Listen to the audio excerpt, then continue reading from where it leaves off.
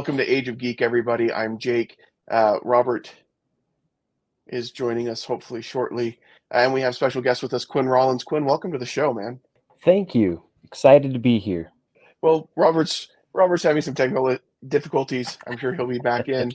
But we'll just go. The show, as they say in show business, must go on. And while we're not big-time show business, we are very small-time show business. So we will find a way to carry on until Robert rejoins us here shortly. But Quinn, we are talking about Star Trek. And as far as I know, you're a pretty big Star Trek fan. Is that accurate? That's accurate. Going back to the 80s, I guess.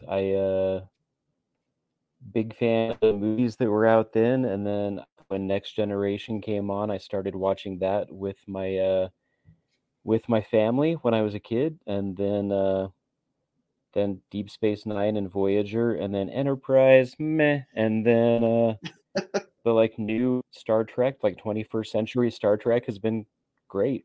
So yeah, big fan. Deep Space Nine, I usually say, is my favorite track. So usually say. Other times, if you need to in a pinch, you'll say it's another one just in case, depending on the audience. Well, so one of my friends, when they ask him about what's your favorite, Star Wars, it's whatever Star Wars I'm watching, and I feel the same way about Star Trek.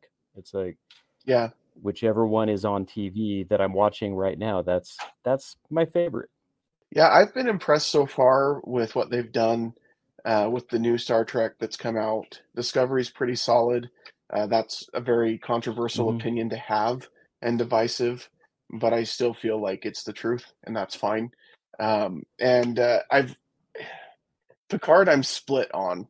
I did not care for the first season as much. The second was a little bit better, and I'm enjoying the third. You laugh. I'm nervous. No, I agree. I think Discovery, when it's at its best, is among the best Star Trek has to offer. And Picard, I don't feel like has hit those heights yet. I love Patrick Stewart of Captain Picard. I feel like seeing more of the Next Generation reunion that we're getting so far in 3 of Picard is more what I hoped for.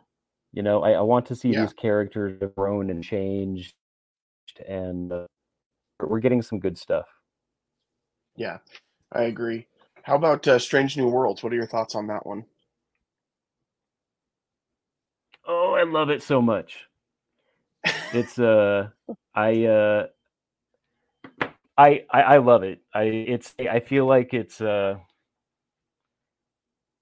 sometimes I think our memories of old TV shows are better than they actually are. I feel like Strange New Worlds is if I were remembering how good the 1960s Star Trek was in my, teenage head and reading books and stuff, these adventures that I knew were bigger than the 60s could show me on their budget and technology. I feel like Strange New Worlds is more like that. Yeah. That kind of rose-colored glass looking back on it. This is what Star Trek was. And Pike has quickly become one of my favorite captains. I watch the show and I think, I wouldn't mind being on his crew. I just like to look at his hair. I think I would just have little emoji eyes staring at his hair constantly because it's beautiful hair. Yeah, he does have amazing hair. But also the right kind of optimism, the right kind of I want to have an adventure, but I don't want to put my crew in danger. And then having that element of he knows what his future is going to be, but doesn't know everything about it. I feel like it makes for a compelling character and an interesting take on Captain Pike, who has always been sort of that guy. Yeah. He was the guy before Kirk. Showed up in one pilot episode, and that was it. And that's all we really knew about him. So it's great to see the character kind of get fleshed out, like you said. I've enjoyed it quite a bit. That's probably out of the new Star Trek series, that one's probably become my favorite, even after just one season. But any show that can hook me in after just one season, it's pretty good.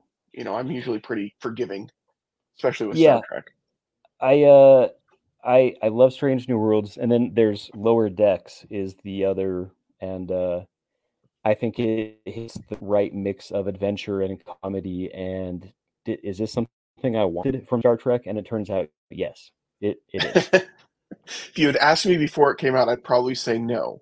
But yeah, now that we have it, it Oh definitely yeah, it's filling a niche that was needed. So yeah. Well, we're killing time until Robert comes back. He says he's about just a few minutes away, so he'll be back in, and he'll direct our all right. conversation as far as DS9, which I agree that is when I talk about Star Trek, that's my favorite series as well.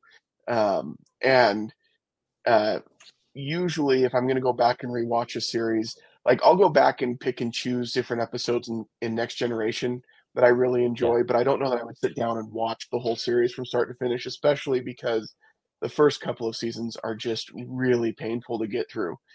But yeah, with DS9, that's one that I'll start just regularly at the very beginning and watch through to the end because I just enjoy the series so much and the storytelling in it. And it's a little different because it's still episodic at parts, but it has an overarching story that connects it from start to finish, kind of like Next Generation tried to do with All Good Things, but didn't really touch yeah. on it most of the time in the series.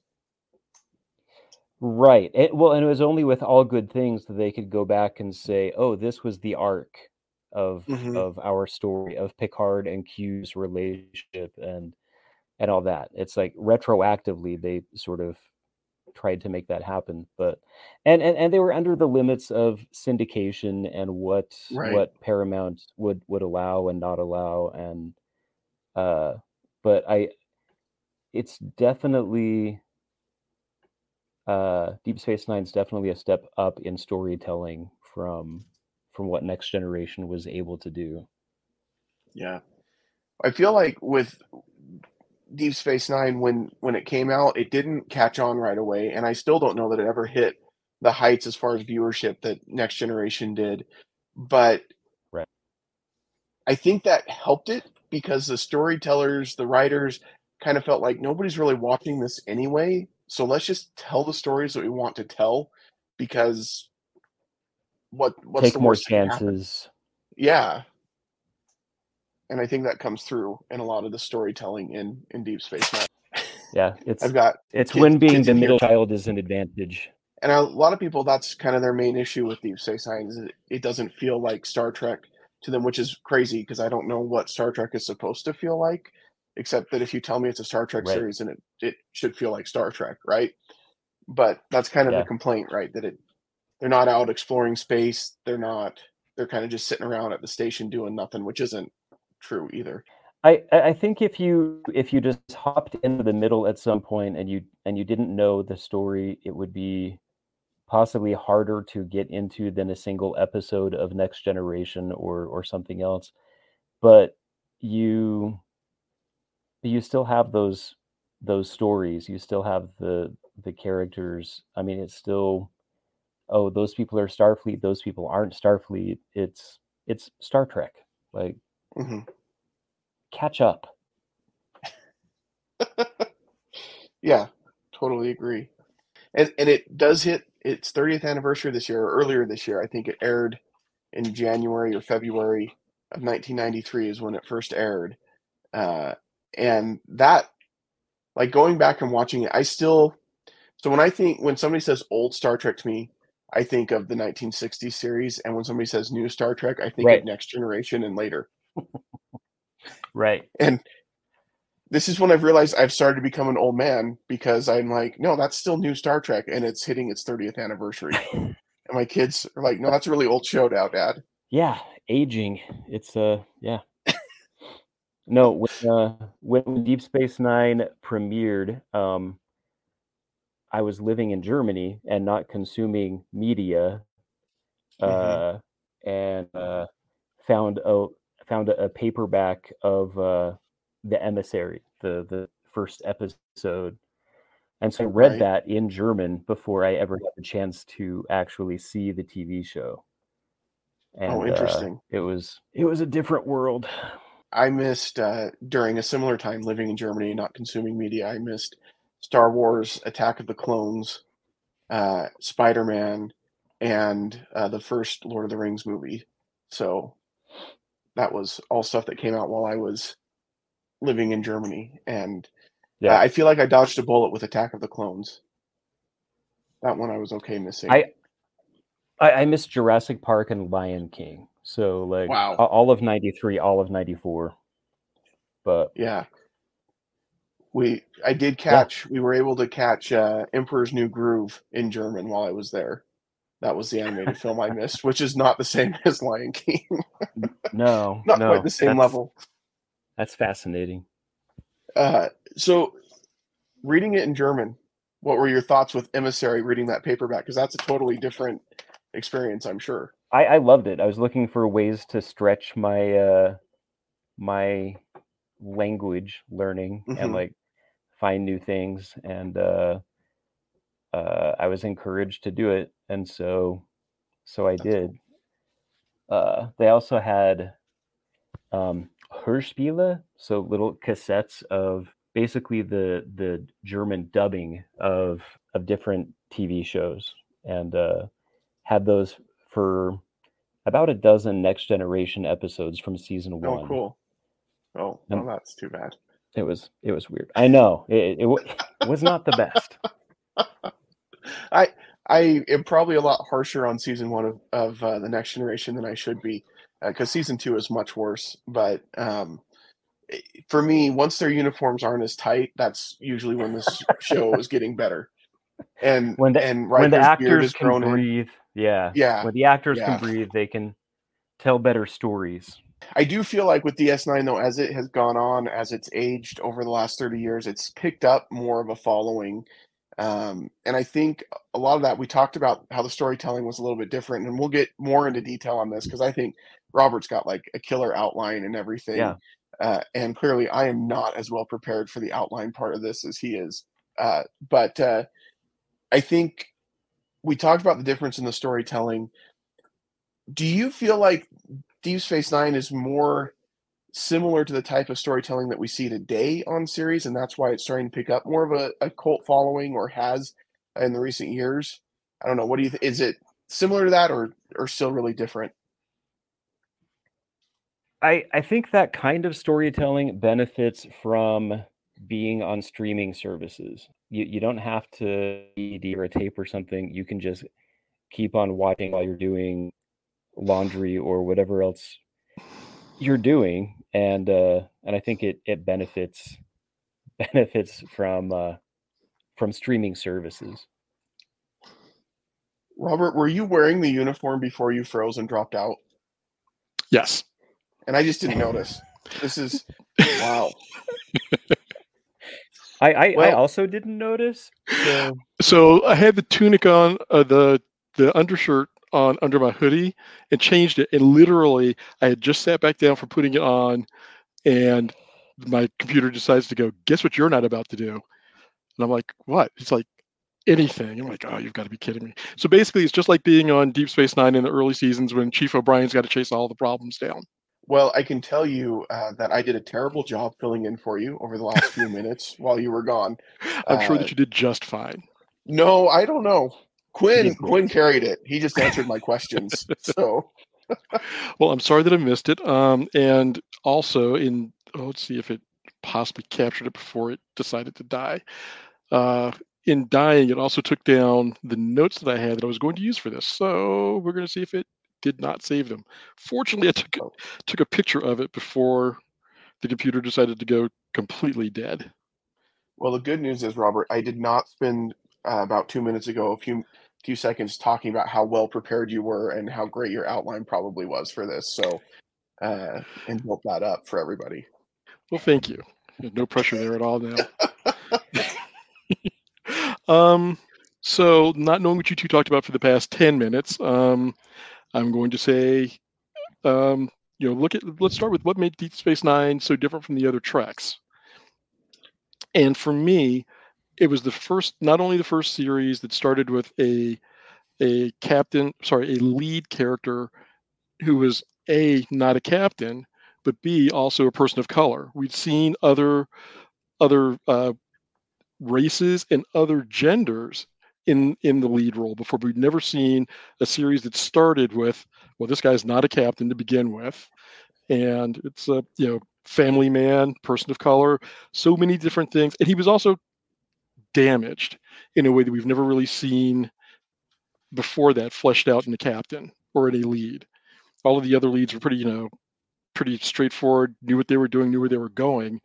And then you get this man who's really at a crossroads, not just in space, but also in his life. Mm-hmm. So that was one of the big things for me, is what made it different was it's also not the bright, shiny Star Trek that we'd been used to before that. It's not, we're going boldly forward with Kirk. It's not we've gone boldly forward, we're continuing to do that, but it's a lot brighter and shinier now that we're 75 years further down the road and we have bigger ships, we could do more things. And we've got androids now. But, I remember it being affectionately referred to, or maybe not so affectionately referred to, as gas station in space at one point. And I was like, wow, that's a way to identify it. But it kind of was, especially for the first couple of seasons. Yeah, Sisko is a totally different commanding officer from what we've seen previously, and I love the setup for his character. Now, I'm a huge Picard fan, love Picard, but I love that in the first episode we basically have Sisko telling Picard off because, in his mind, Picard killed his wife, right? Mm-hmm. And it doesn't take a lot of gymnastics to get to that. No, because I totally get where he's coming from, but I also love that in this first episode, and we talked about this, we hit on it very briefly. Everything we hit on, Robert, was very brief, I promise. But we hit on this very briefly that, Emissary, it sets up the story arc for the whole series. Mm-hmm. Like, it, at the very beginning, lets you know that this is going to build on itself. It's building a bigger story that's going to go over the whole existence of the series. And I think that was very different for Star Trek. I mean, other than the premise of, boldly going where no one has gone before, DS9 was the first one that really kind of set that up. This is what our story is going to be. Mm-hmm. It's going to be about this wormhole. It's going to be about the prophets. It's going to be about, or the wormhole aliens, whatever you prefer to call them. And I thought that was different. And I think it benefited from that. I would agree. Something else. Watching Sisko's development over the series was something. I mean, Kirk was pretty across the board the same person throughout the series and even the movies. Picard, I think that they gave him growth through adventures and other experiences, especially like the Inner Light, where he lived another lifetime in like 20 minutes. And it was one of the more beautiful episodes of TNG, where it changed his perspective on so many things. They kept a through line there. But Sisko, going from a man who had just lost his wife, had lost his wife about a year before. He's now a single father. He's not sure if he wants to stay in Starfleet. He's got the man who killed his wife telling him, "Here's your new job." And just all of these things coming together. And then if you add on top of that, the Bajorans are like, "You're a top holy person." And he's just like, "I want no part of this." And he fought it so vehemently for so long as well. And, then realized as the series progressed that it wasn't just something that they fought. It was, his destiny. It was who he truly was. And he was, the coming to accept that was a, huge thing for him, even begrudgingly. And, let's use that as a springboard into, this also did something that you didn't see often in other series. They kind of glanced off of it, maybe for an episode or two, but religion. And religion played a central role in this series. And it wasn't just like, we're going to talk about it. It's like, it's right here in your face all the time. I think having so as as reluctant to be a leader there in Starfleet, first of all, but then being able to having to make that choice. Do I accept this role as your religious leader now, on top of being stationed here on the station that having him go from being a reluctant leader to being a true leader and accepting his it's a path that you can't 3 episodes or in 4 episodes. It's something that benefits from having 7 years to explore a character with other characters and relationships with hosts, that you don't get if you are able to leave your problems behind and go to the next planet next week. And Deep Space Nine allows them to do that. That's a great point. And I think on the religion piece that you mentioned, Robert, it's interesting because I think up to that point in Star Trek, if religion came up, it was usually like on some backwards planet that they would come to that would have these really strong religious beliefs, and it was this feeling of we have all evolved kind of past that point of religion, and Deep Space Nine, here they are confronting this culture and this people in the Bajorans who are still deeply spiritual and deeply religious, despite having warp capability, despite being, part of this interplanetary kind of culture that's developed within the Federation, within the Quadrant. And not just the Bajoran culture and religion that we explore, but I think we get a little bit deeper into some of the Klingon religion, a little bit of the Cardassian, and it's not in a way that just dismisses it as, it finds a way to say that religion and science and progress could coexist on some level, which was different than what we had seen in Star Trek previously. You mean hooky religions and ancient weapons aren't going to serve you as well as a good blaster at your side? Yeah. To steal from somewhere else. But even Han knew he was wrong because he says in The Force Awakens that it was all true anyway. So, well, and that's true. But I think that in getting, but it took him 30 years to get there. It did, and it took the death of his son as well. Yeah, but that makes sense for his character. Actually, yeah. I think Han Solo would take him 30 years to get to that point. So. But something else that going into the religion, I mean, we got to see, you mentioned the Klingons, and let's use this as another jumping off point, Worf. We get a character who was kind of a fan favorite on The Next Generation, brought into Deep Space Nine. And, it's kind of like we had Picard, we had the lead-in character for the previous series kicking off this series. So we saw Picard and we had our little handoff there. But then to go and get somebody as a tactical officer and to bring in Worf, it was like, well, they're showing that this is a connected universe and a connected timeline, bringing in a character that had fan interest and fan buy-in. And I think that may have been part of the reason. It's like Deep Space Nine was not, I don't think it was appreciated nearly as much as it could have been when it first came out, because it wasn't the Trek that everybody was so used to. In bringing in somebody, it's like, it's okay. It'll be all right. We got people you like. Look, you've got Chief O'Brien. He's still here. We're bringing in Worf, and they had that kind of relationship that they could interact together. I think that moving to Deep Space Nine was one of the best things that ever happened for that character, because you see all the memes about Worf getting just chumped all the time on TNG, and then he comes to DS9. It's just like, oh no, he is a badass. Cool. This is what I want to see in a Klingon character. And they did a lot with Worf that they did character growth with him over the 7-year arc of TNG, but it wasn't his show. Mm-hmm. I mean, it's the flagship. It's everybody else, and oh yeah, we got a security guy over here who happened to have been raised by a Russian couple, which is kind of weird, but we'll just go with it. And they did a few things with his adoptive family. They did things showing how he was treated in the Klingon Empire, but here he got to really grow and have an actual relationship that they didn't just go, nope, she's going back to this guy. with Jadzia, and it was really nice to see how that developed and the respect that they had for each other. And just watching that character's development as well was fun, because we got to see different sides of him that didn't really get to shine through in TNG. I resented Worf at first. We have now 10 Worf stories per season. That means I'm going to know less about Odo and Kira and Jadzia and all these other characters.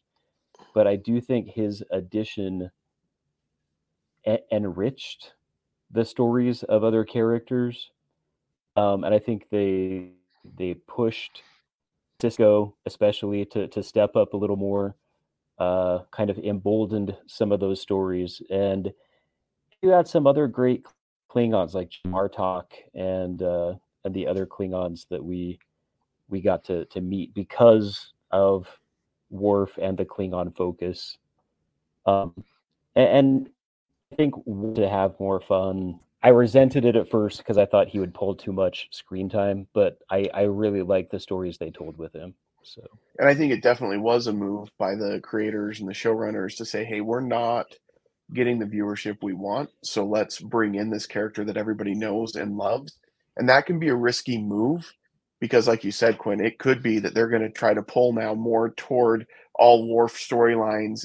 And I do appreciate that they didn't, like, they still said, okay, we're going to add him to our list of characters here, but we're going to still tell the Deep Space Nine stories, and we're just going to tell Worf Deep Space Nine stories. And I think because you're grounded on this station and it's centered on life on the station, that's where you can get that personal development and that personal growth that we got from Worf, and especially in his relationship with Jadzia.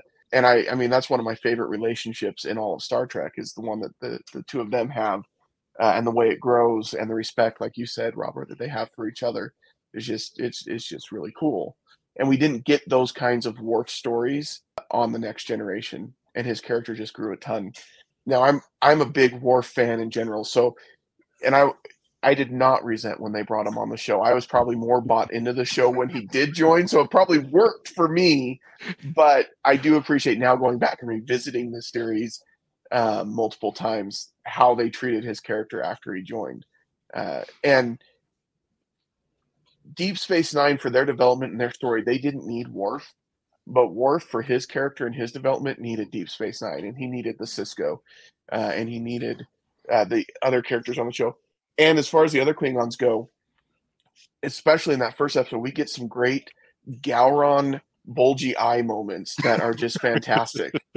I was watching that the other day with my daughter, who's almost 10, and I said, what do you think of that Klingon? And she said, I do not like the faces he makes, speaking about Gowron. So that you're not wrong. You are not wrong. And, to go further into Worf's development and his relationship, when they killed Jadzia, sorry, folks, spoilers. For a 30-year-old series, spoilers. There still may be a few who didn't know, who didn't get that far yet. But, his reaction, his desire to give her a Klingon send-off, one. Mm-hmm. And then having to deal with, well, we've got a symbiont that we've got to transplant, and there happens to be somebody passing through who fits the bill. And, throwing Ezri into the mix, and her kind of fish out of water because all the other crew members had 5.5, 6 years to know each other. And she's just like, hey, you're here. Great. And then trying to navigate the relationships because Worf was not cool with it's like, it's not Jadzia. How do I respond to this? And watching how he and she developed a relationship or a friendship outside of we have to work together was kind of nice to see. And watching her her character develop and not have to be Jadzia was, watching that very delicate stepping stones that she had to step on to get to being comfortable in her own skin and with who she now was. I feel bad for anyone who's asked to do what that actress was asked to do, to come in and replace. I mean, Jadzia was such a popular character, I think, and Ezri was so different. Mm-hmm. And I really appreciated that it could have been very easy to be like, okay, now we're going to transplant Dax, into Ezri, and Worf is going to continue his relationship with her going forward. It could have been very easy for them to do that. I love that they didn't, because that's not how trills work, and that it would have been disingenuous, and it just wouldn't have worked. And even though that was complicated and messy and hard to watch at times, but at the end, I think I liked Ezri just fine. I liked you resented her at first, better. didn't you? Yeah, I don't know. Yeah, maybe not resent. Probably. Maybe not resent, but you didn't appreciate her at first. Yeah, she wasn't Jadzia. That's what it really came down to. No, fair enough. I'm not Sisko. I can't look at Dax and just see the old man. My old friend, old man Curzon. I couldn't look at her and see Jadzia. That was my problem. But that's a me problem, not a her problem. I like Ezri. I think my biggest issue is just whenever the outside, the politics behind the camera, behind the scenes, disrupts a storyline of characters. Like with everything that was going on, like Terry Farrell leaving the show and Jadzia leaving, I appreciate them keeping Dax some form on the station. I thought they told interesting stories, like Nicole DeBoer. Ezri was a cutie pie. There were interesting stories, interesting interactions with everybody. In the same way I felt about Worf joining, though, I was like, okay, there are probably 10 Ezri episodes in that 7th season that, like, what other stories could have been told, But I would have loved to have seen another, 5 years with Ezri on the station doing stuff. I thought it was a compelling character still, and I liked what they were doing with her. We've gone into Worf's relationships, and something else that Deep Space Nine did that was glanced on more or less with the Next Generation Era series was families, because we're going to send an exploration ship with everybody's family on it, which seems like a horrible idea, but maybe that's just me. I mean, Starfleet apparently has their own ideas about this. But they talked about it, and we had Beverly and Wesley on the Enterprise. You had Deanna and her relationships with both Will and briefly Worf, Data and Tasha, and Geordi and Hologram of the Week. But this show had actual families. Oh, you also had the O'Briens on the Enterprise, but you got the O'Briens and their children on Deep Space Nine. You had Sisko and Jake, which was one of the most enriching relationships to me on that in that show, because all of them showed how much everybody cared about each other. But it was fun to be able to see Jake and Ben go to the holodeck and go fishing, or play baseball and just have downtime. Or the episode where Jake, much to his chagrin, gets trapped on a family trip where Ben's building the spaceship with the solar sail, and Jake's just like, shoot me now, please. And just watching how those relationships all developed on the show was fantastic. And the Ben and Jake relationship, I think for me, was epitomized as how complete and real it was in The Visitor, where Sisko gets hit by a warp discharge and disappears into a subspace bubble, and Jake has to live his life without his father, except for brief moments when he phases back into the reality. And Jake spends his life trying to fix what went wrong, because he knows that he's broken by this. Spends his life, he's a successful author. He becomes a successful author and then realizes, I can't do this without my dad.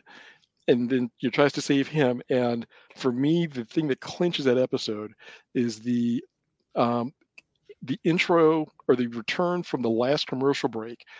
And it's just Sisko sitting there staring into the camera with this warm, loving smile on his face, staring at Jake, and Jake's asleep. And it's like, it hit me. It always hits me as a very touching scene, even more so when I became a father. Just like, yes, I know this thing of looking at my kid and going, that's my child. And that look of just pure love that he had there was amazing. And Jake's, explanation to him, like, I figured out how to do this, but you're not going to like it, but this is how it has to happen. And watching the expressions on both sides of, I'm committed to this, and Ben's like, don't do this. And he's like, clock's ticking, it's already happening. And just the distraught nature of Ben, just like, this isn't what I would have wanted for you. I wanted you to do so much more. He's like, I did everything I wanted to do. And I'm doing this for us because I can't. There's a 13-year-old boy who needs his dad. And you've got to go back and be there for him. And, that episode is one of the probably 3 or 4 out of all of the Star Trek episodes that every time I watch, it's like, okay, where's the tissues? Because it will make me cry every time. Yeah, that's the next one on my list, or the next one in my rotation coming up is The Visitor. I stopped, right? Like, that's the next one I'm going to watch here in a day or two. So I'm preparing myself emotionally for it. You kind of have to work up to it. There's a line on Generations where they're on the bridge of the Enterprise B, and Kirk makes the comment about, when did Sulu find time to start a family?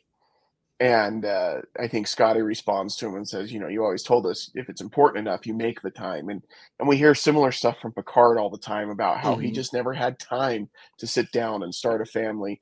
Not that that's not how a family starts, kids. Talk to your parents. But, like, we hear that again and again in Star Trek, and that's kind of been the feeling. Like, if you want to be a captain, you want to be a CO, you've got to give up that family relationship. And then we see it here with Sisko, and we realize that all the other captains before him just pale in comparison, because he's just that much better than everybody else, because he was able to do that, balance the stress of running this station that really becomes so strategically important to the Federation, to the Bajorans, to everybody in the Alpha Quadrant, and still manages to be a really good dad. I mean, he doesn't slack as a dad at all.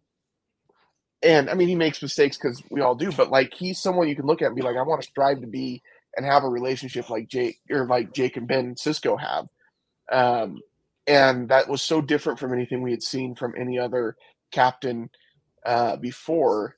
And then on top of that, you have, like you said, the O'Briens, and then you've got, like, the Ferengi family. You've got Rom and Nog and Quark, and there's a scene in one of the episodes where Quark messes up Nog's exam to get into Starfleet, and Rom is threatening him in the corridor and saying, if you ever do anything to mess with my son's happiness again, I will burn the bar to the ground.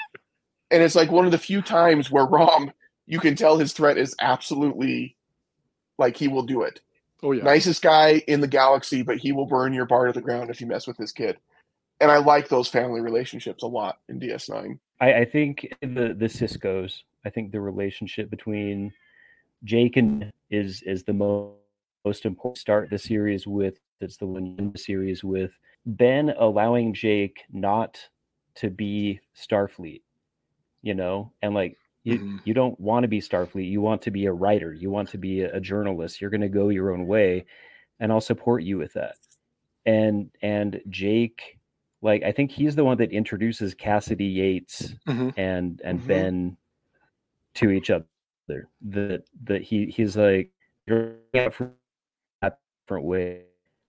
I think the Ferengi, Quark and Rom and Nog, similarly, like, Nog Starfleet, on the one hand, it, like, Quark is disgusted by it, but he also loves his nephew and loves his brother and wants him to be happy and successful, even if it's not going to be profitable.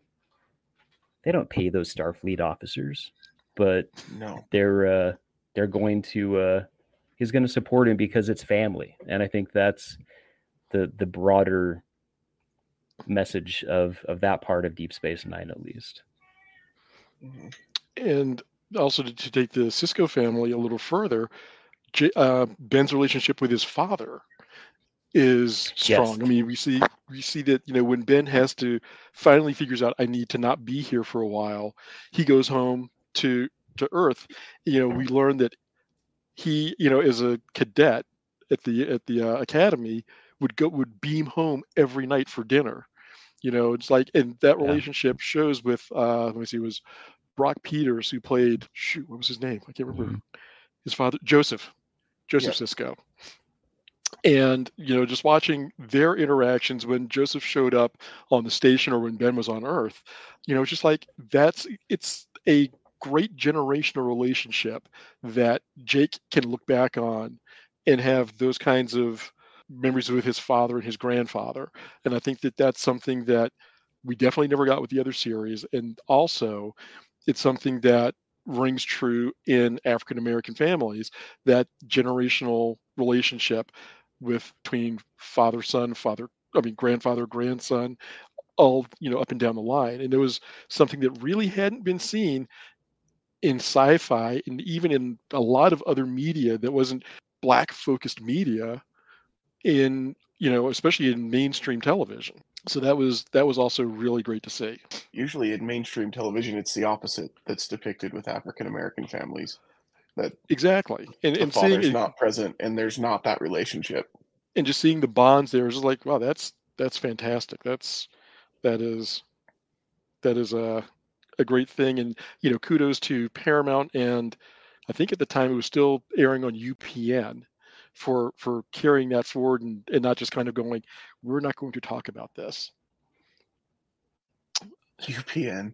Kids, that was the Paramount Network, for those of you that never lived through UPN. Paramount Network before it became Paramount Plus, and you had to pay for it. Yeah. Something else that Deep Space Nine did was give us really rich villains. Not that the other series didn't, but we got Khan from the original series, we got Moriarty, we got Lore, we got the crystalline entity, we got the Borg from TNG, and also the creatures that tried to overtake the Federation in the conspiracy episode. And I will come back to that in just a moment. But we got rich villains in Deep Space Nine with everybody's favorite Kai Wynn. Mm-hmm. And she didn't start a villain, but her arc to villainy was amazing. You got the Founders, Weyoun, and the Jem'Hadar in the Dominion.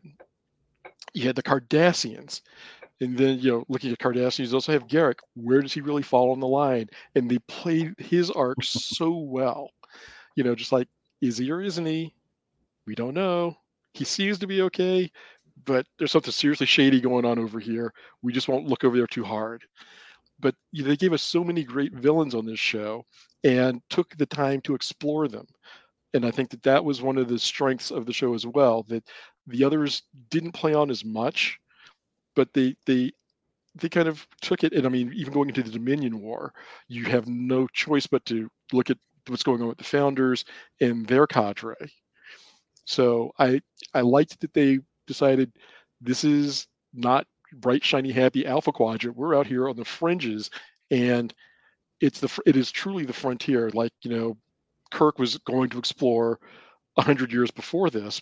We're here again, and we're not just passing through. We are stuck here. When I think of Star Trek and I think of villains, I think Q is probably one of the big villains that comes to mind. Whether or not he's a villain, I think he's a villain. He's Picard's big foil.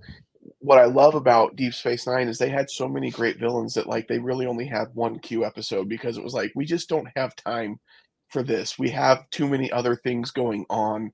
And Sisko didn't have time to mess around with Q. And punches him in the face. Yeah. Which was great. And you never hear about it again. Just like he punches them and we're done here. Okay, that's great. Yeah, because he just doesn't have time for that. I think Kai Wynn is one of the greatest villains ever. If you think Dolores Umbridge is bad, and she is, Kai Wynn takes it to a whole new level. But what you mentioned, where her character kind of develops that way, we see that a lot with a lot of the characters in Deep Space Nine, whether it's Kai Wynn, Gul Dukat, Garrick, where it's hard to place them exactly black or white on the good to bad spectrum. They sit a lot in the gray. I would argue that with Dukat, Dukat was a politician and a soldier, and it's a combination that worked very well for him because he had the Cardassian, politica behind him, but he also had the military might to back up any threat that he made, and would not hesitate to do so. Then, towards the end of the series, where he becomes possessed with, by the power wraiths, and is like, so I just have straight up power. Game on. But for me, I think that all of them exemplify really well the villain is the hero in their own story, because they all had justifications for what they did and how they did it and how they went about it. But from the Federation perspective, which the audience is sitting here, sitting through, yeah, they are they're the bad guys. Anybody? I agree, Robert. Yeah, I agree. Just like, I think the only exception to me, because we get a lot of sympathetic. Go ahead, Quinn. Well, I think you can only get villains that complex if you have that much time to develop them. And yes. And I think sitting with Kai Wynn, not just in like a 2-part episode, but over the space of years, you see, yeah, she does want what's best for Bajor, but she also craves power, and she listens, but she will also give up those beliefs for more power. And I think taking the time to get to know those characters just benefits. And so having this Star Trek be stationary in every sense of the word, you benefit from that. And I really value that, because then when you do lose somebody, it is a true loss. And the that might not have been a year they have flourished, they've blossomed. Yeah, I think the stationary piece plays a huge piece in that, because in other Star Trek shows, when they come across a bad villain, it's like, well, that was scary, glad we'll never see that guy again. And then it's move on to the next planet and the next whatever that they're going to have to face. But yeah, like Kai Wynn was awful, but they had to figure out a way to work with her on stuff, because she was a spiritual leader on Bajor, and that had a huge influence on the politics. And Garak, was he good? Was he bad? But he was on the station, and they had to figure out a way how, to get along with him and work with him, and because these characters didn't go away. Yeah. And so they had to figure out a way to coexist in some way. That time and that development really pays off. Is another reflection of our real world. Yeah. Whether it's politics or coworkers or family members, you need to find a way to cope. And there are going to be weeks that are not wins. And win, like Kai Wynn. Never mind. That just fell apart. But it's it's the most real world of the Star Trek. And using that as a great jumping off point for real world, they also touched on something over an arc that other episodes may have hinted at. Other series may have hinted at here and there. They actually went into mental health. The entry point for that was Nog, after he lost his leg, comes back to Deep Space Nine. He's kind of unfocused and unsure of what to do. Granted, I'm sure that there was a counselor on there before Ezri that he could have talked to, but he retreated into a comfortable space for him, which was Vic's lounge, in the Hollow Suite. Actually got good advice from Vic about how to move forward. But science fiction shows don't talk about your mental health. They don't talk about what's the best thing for you to do, whether it's stay in Starfleet, don't stay in Starfleet, do something. It was unheard of. And the fact that this would have been early 2000s, maybe 2001, that they're putting it in the forefront and showing Nog has actual trauma that he's dealing with. Ben had trauma that he just kind of plowed through over the series. But some of these characters were just not well. Especially in looking at it today, and when we're so adamant about self-care and taking time for you, making sure that you're getting time with your family. For this, literally 30 years ago, or 26 years ago at that point, it was huge, and that's also kind of risky at that point. Quinn, you have the floor. I think that showing how the characters cope with loss. I think you could say the same thing with watching Worf deal with Jed's death, dealing with loss like that. I think there were some stories where Ben ends up on Earth in 1840s as a science fiction magazine writer. 1950s, Far Beyond the Stars, one of my other favorite episodes. Yeah, and that plays into obviously the civil rights and racism, but also mental health there as well. I think there were a lot of stories that were like, okay, going through war is going to put these guys through the ringer, and it's gonna be pleasant. It's not always just pew pew and a cloaking device and you move on. It's like that eventually catches up with you. I think we see it a little bit with O'Brien and the way he feels towards Cardassians because of experiences that he's had as an enlisted man and some of the operations he was part of. I think we see the difference in how the show approaches it, which is pretty progressive and forward thinking for its time, in the way Sisko approaches Worf when he's talking to him about staying on the station. 4 years previous, we have Picard talking to Sisko about whether or not he's going to give up his commission, and Picard's kind of like, just suck it up, man. Like, your Starfleet, suck it up. This is your assignment, do it. And then when Sisko has that same conversation with Worf, it's very much like, look, I was going through something. This is something that happened to me. You've got to decide for yourself. And it was much more of an open conversation about loss and dealing with it and moving forward and things like that. And I think that was the style that Deep Space Nine had with a lot of that stuff, was much more open, much more communicative, talking very openly about it. And that's huge difference for what we had seen in sci-fi up to that point, and probably still do see in large part.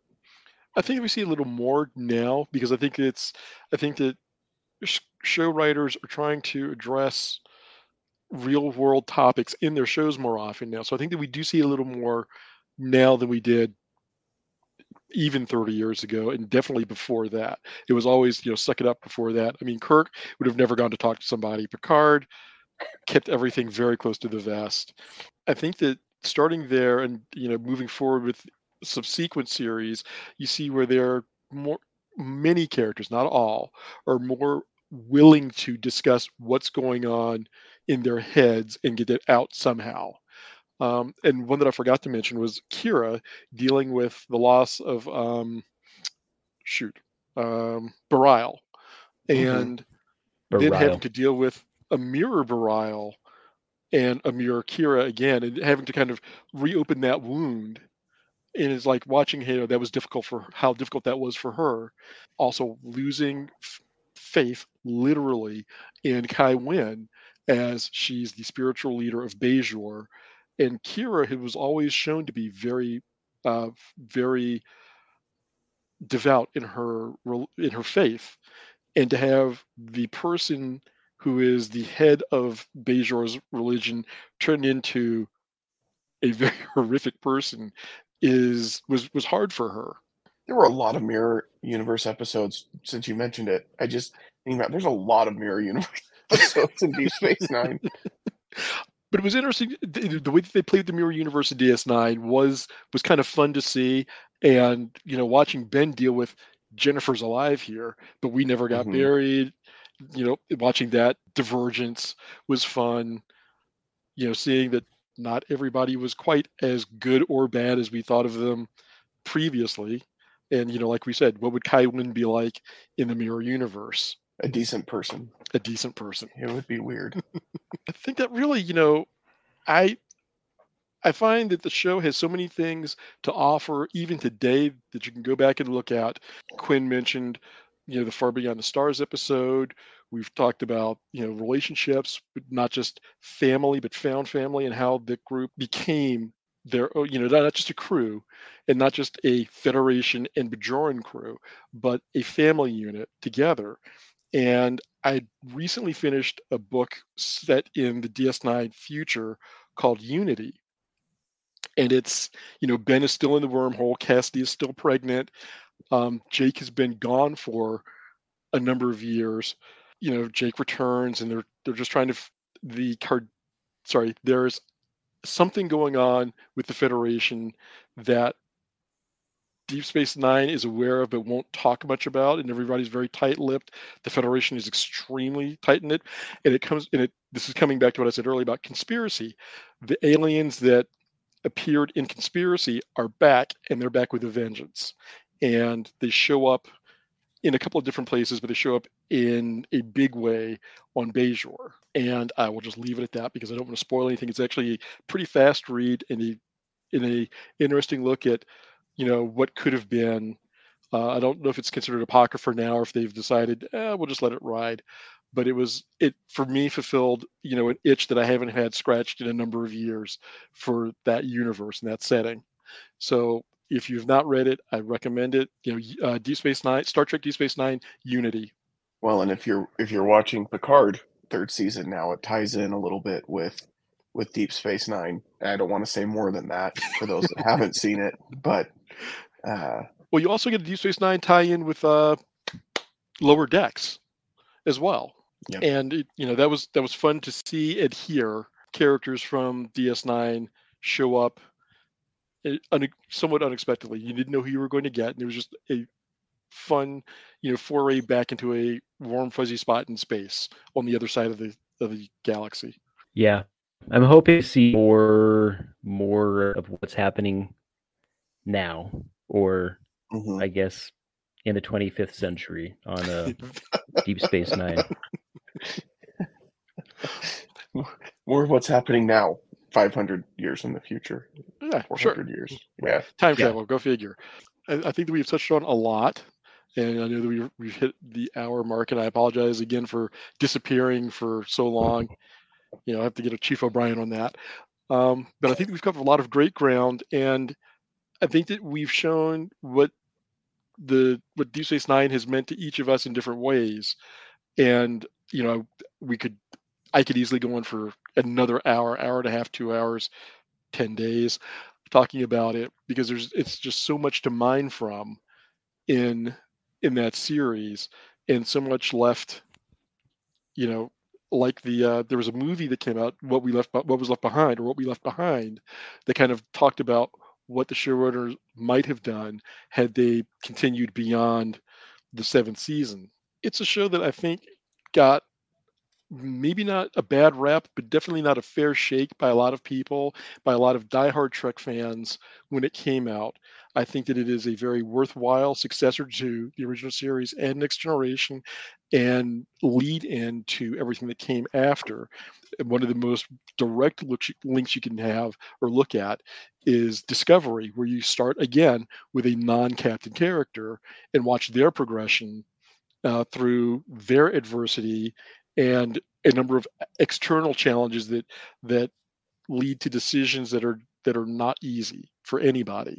Even with Prodigy, which I think if you have young children, you like to get them into Star Trek, I think that's a great gateway. It ties in a little more to Voyager than to the other series, but it's the same family, the same universe, and it's fun. I've enjoyed watching it with my daughters. I only start with the first series when I'm introducing my kids to it, the original series, because the animated series.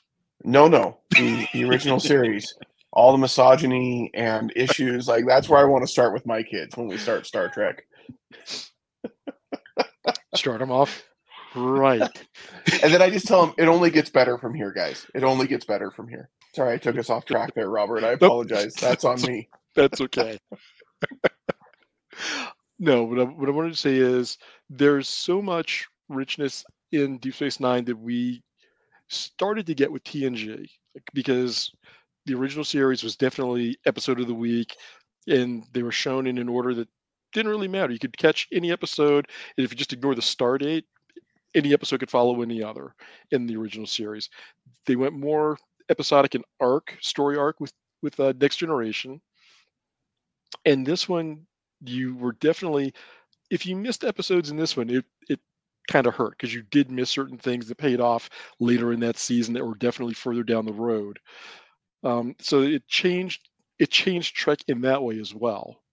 It wasn't Gene Roddenberry's bright, shiny Federation. It was the tail end of space on a busted, old busted former prison colony. That it's like, okay, well, here we are. This is what we got. We got that thing over there that's flying around in space. We should probably go explore that at some point.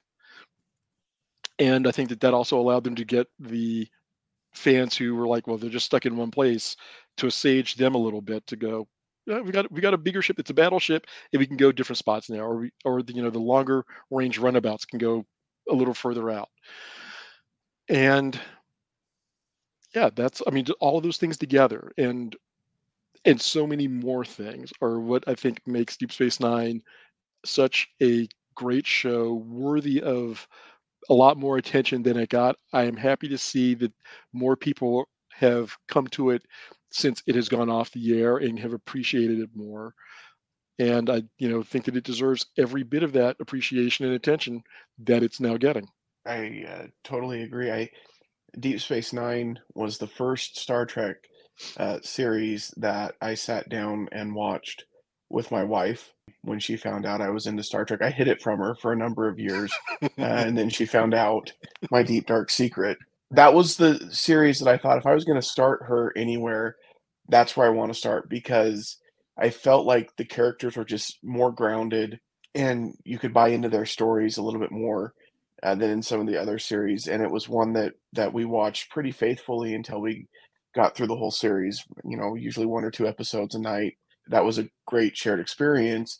That and other things has always made me feel that Deep Space Nine is my Star Trek series that I go back to frequently and watch from start to finish, and just enjoy. And every time I'd pick up new things or remember things that I've forgotten, put different pieces together. It's just, to me, it's one of those series that just really stands the test of time. I mean, even 30 years later, watching it, it doesn't feel to me like it's an old series. My kids probably disagree, but it doesn't feel like an old series to me. Quinn, anything? Yeah, I love it. It's usually my favorite Star Trek, and I if Star Trek is about examining the human experience, I think that Star Trek or Deep Space Nine does that in more ways than most of the other Treks, and I think does it more completely. My oldest son, his name is Miles Benjamin, and it's like, he's not named after certain characters, but those characters never did anything to make me not name him after them, is how I'll say it. So excellent. I love those characters of that station. Love the Defiant. It's my favorite hero ship. Like, just fantastic series, and more fun than it gets credit for. It's not dour all the time. It's a fun show. It's not. And I think that for a show that did start off a little heavier than most Star Trek series start off, with the possible exception of Voyager, it has episodes that are lighter and are uplifting. It's not always, we're in the middle of hell. That's not what it's about. Even in the middle of the Dominion War, I think that they showed that life goes on. That you can still find joy in things, even in the middle of, wow, I'm going to go there, Trials and Tribulations, which is also a great episode. I regret nothing.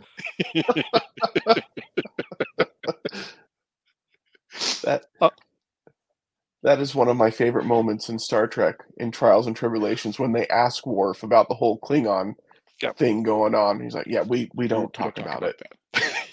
And I think that if you want to get a look at an episode, and it ties in so well with both Deep Space Nine and the original series, start there and just kind of, if you're a fan of the original series, this is a great kind of look at both worlds at the same time. If you've not watched Deep Space Nine, do yourself a favor, give it a shot, and know that it does suffer from something that many other series fall prey to: people getting used to their characters for the first season or season and a half. There's a fair bit of that goes on with Deep Space Nine in the first season, definitely. I think that by the time they hit late first season, early second season, people had a much firmer lock on who their characters were, and that all the character growth that we talked about earlier just blossoms out of that going forward from there. It's true. Kira's extra shouty in the first season. Yes, like she's just angry all the time. But I mean, so and was she Odo gets for that much, matter. much better. Yeah, I mean, Odo was too. Odo quieted down a little bit, but he still had his little quark. But you know, he we didn't even touch on him, and he's another fabulous part of that puzzle for Deep Space Nine. And I wish I'd spent a little more time talking about him earlier, because he ties into so much on that show in so many ways and becomes vital, especially towards the the middle third and second third of the series. Yeah, but there's not a character though on the show that I think, I could do without that character. Even minor characters, I have a hard time. Quarks wouldn't be the same without Morn. He doesn't say anything, but it wouldn't be the same. It would not. And I think that I think that everybody got their chance to shine. Going to Quinn's, 10 episodes of X. I think that everybody over the course of 7 seasons had enough time to develop, to have key episodes, and to shine. Even some of the lesser members of the ensemble. And you got to know them all very well in that time. Yeah. And I don't think that anyone was left lacking in that regard. Well, and more than we ever got to know about Geordi or Beverly or even Will Riker. We know so much about Picard and Data and Worf, and then everybody else, secondary. True. But those secondary characters on Deep Space, we got to know them. Yeah. And care about them. I mean, by the end of the series, you actually do care about what happens to these people. What are they going through? What have they gone through? I mean, when you can get an episode where it's Odo and Quark stuck on a planet, you care about what happens to both of them. And it's one of my favorite episodes. Mm-hmm. And at the beginning of the show, I'd say, those aren't 2 of my favorite characters. But by that point, they are. And I love them. So I agree. Well, rather than prattle on for another umpteen hours just about our favorite Star Trek, we should probably wrap it here. Jake, thank you for taking over in my absence. We'll have to figure out what the heck is going on with my system now. Quinn, thank you so much for bringing your insight and input to the show. Thank you. Jake, you can point out any of the Age of Geek media that needs to be pointed out. Yeah, for sure. You can find us on Discord, discord.com/Age of Geek Media. You can also find us at ageofgeek.com and wherever you listen to podcasts. And of course, subscribe, please, to our YouTube channel so you'll never miss an episode. And we greatly appreciate your support. Thank you very much for joining our podcast, and we will see you next time. Thanks, everybody.